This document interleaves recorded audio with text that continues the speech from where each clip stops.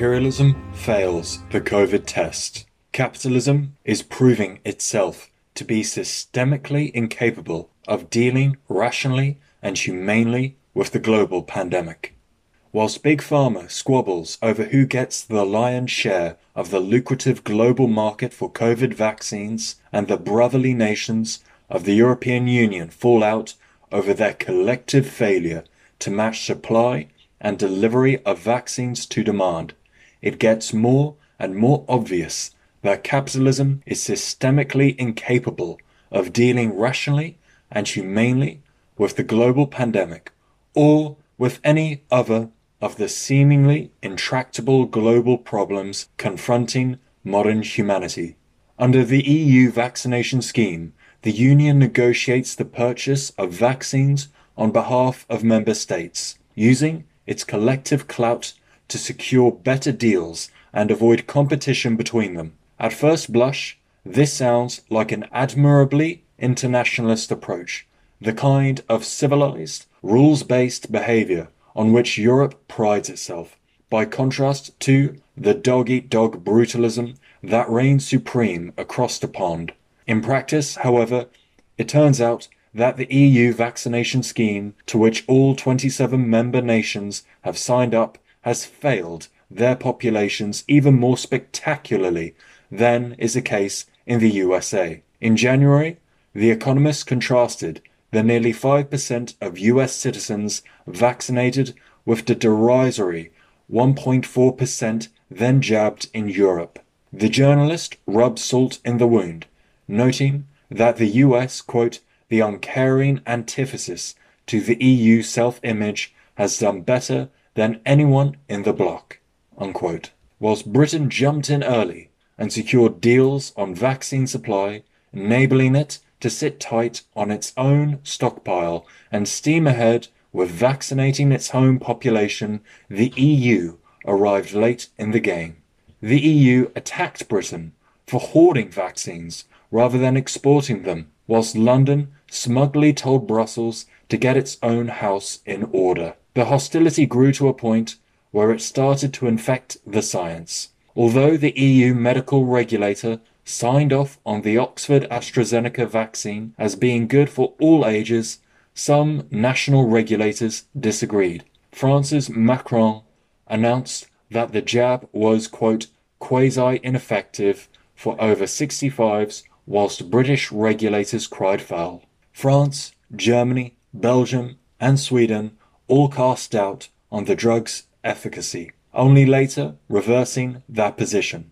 Meanwhile, as geopolitics played football with risk analysis, the home populations were left to draw their own conclusions, a situation in which anti-vax prejudice flourished. In a move mostly aimed at Britain, the EU started to impose export controls on vaccines produced in Europe, banning a shipment of the Oxford AstraZeneca vaccine from Italy to Australia. And under rising pressure from their own populations, some EU member states have stopped waiting for the EU scheme to deliver the goods, instead doing side deals of their own.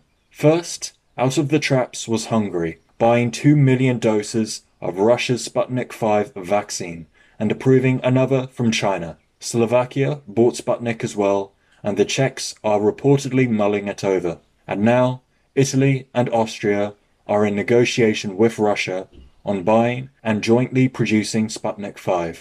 Crucially, the big guns of the EU, Germany and France, are starting to put out feelers too.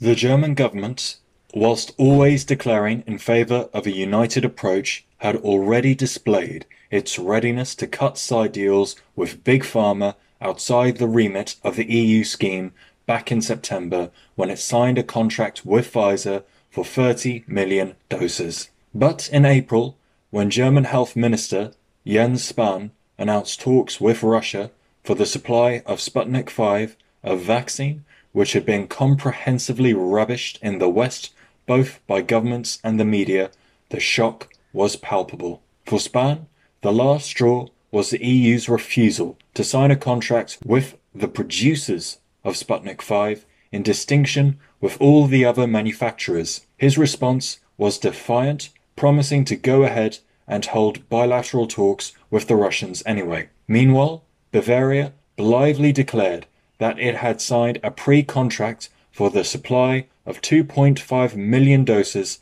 of Sputnik V, which, with production taking place in Bavaria itself. As for the eastern states of Germany, which had previously formed part of the German Democratic Republic, it seems that lingering memories of life under socialism are immunizing the population against the wholesale demonization of Sputnik V and all things Russian. Quote, Rainer Haseloff, the head of the eastern state of Saxony-Anhalt, talked recently of the success of a Soviet vaccine against polio in the 1960s in stamping out the disease in the communist-run German Democratic Republic.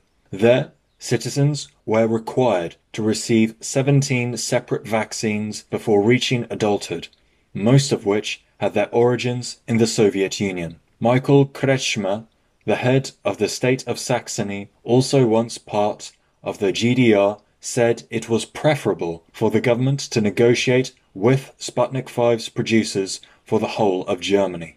Every available vaccine has to be used on condition that they're safe and receive approval. We would all be vaccinating far more if there were sufficient doses available, he told Die Zeit. Russia is a great land of science, and I don't have the faintest doubt that scientists there are capable of producing an effective vaccine. Quoted from The Guardian, 8th of April 2021. The Western campaign to rubbish Sputnik V cannot be divorced from the propaganda offensive being waged on all fronts, with the ultimate aim of softening up public opinion for armed confrontation. Moscow understands this very well and firmly resists this unscientific and politically motivated attack.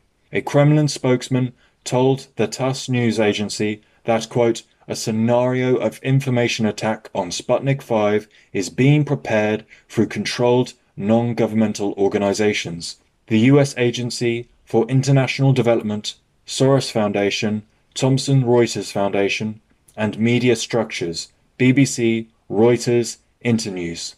The attack aims to substantiate the promoted thesis about the vaccine's inefficiency and danger by faking mass deaths allegedly caused by the use of the medicine, quoted from the EU Observer, 9th of April 2021.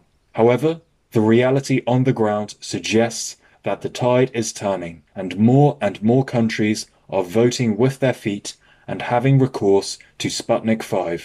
At the last count, 58 countries have approved the use of the Russian vaccine.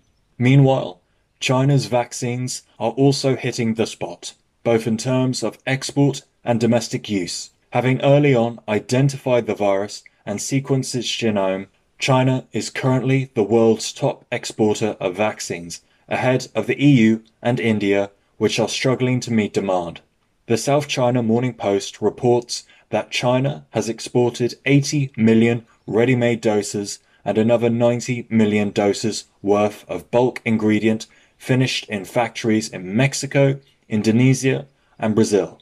And on the home front, China has already administered in excess of 145 million doses. At present, the World Health Organization's COVAX facility, whose stated aim is to make vaccines a public good rather than a source of profit, does not accept the Chinese vaccines as part of the collective effort to beat the virus worldwide.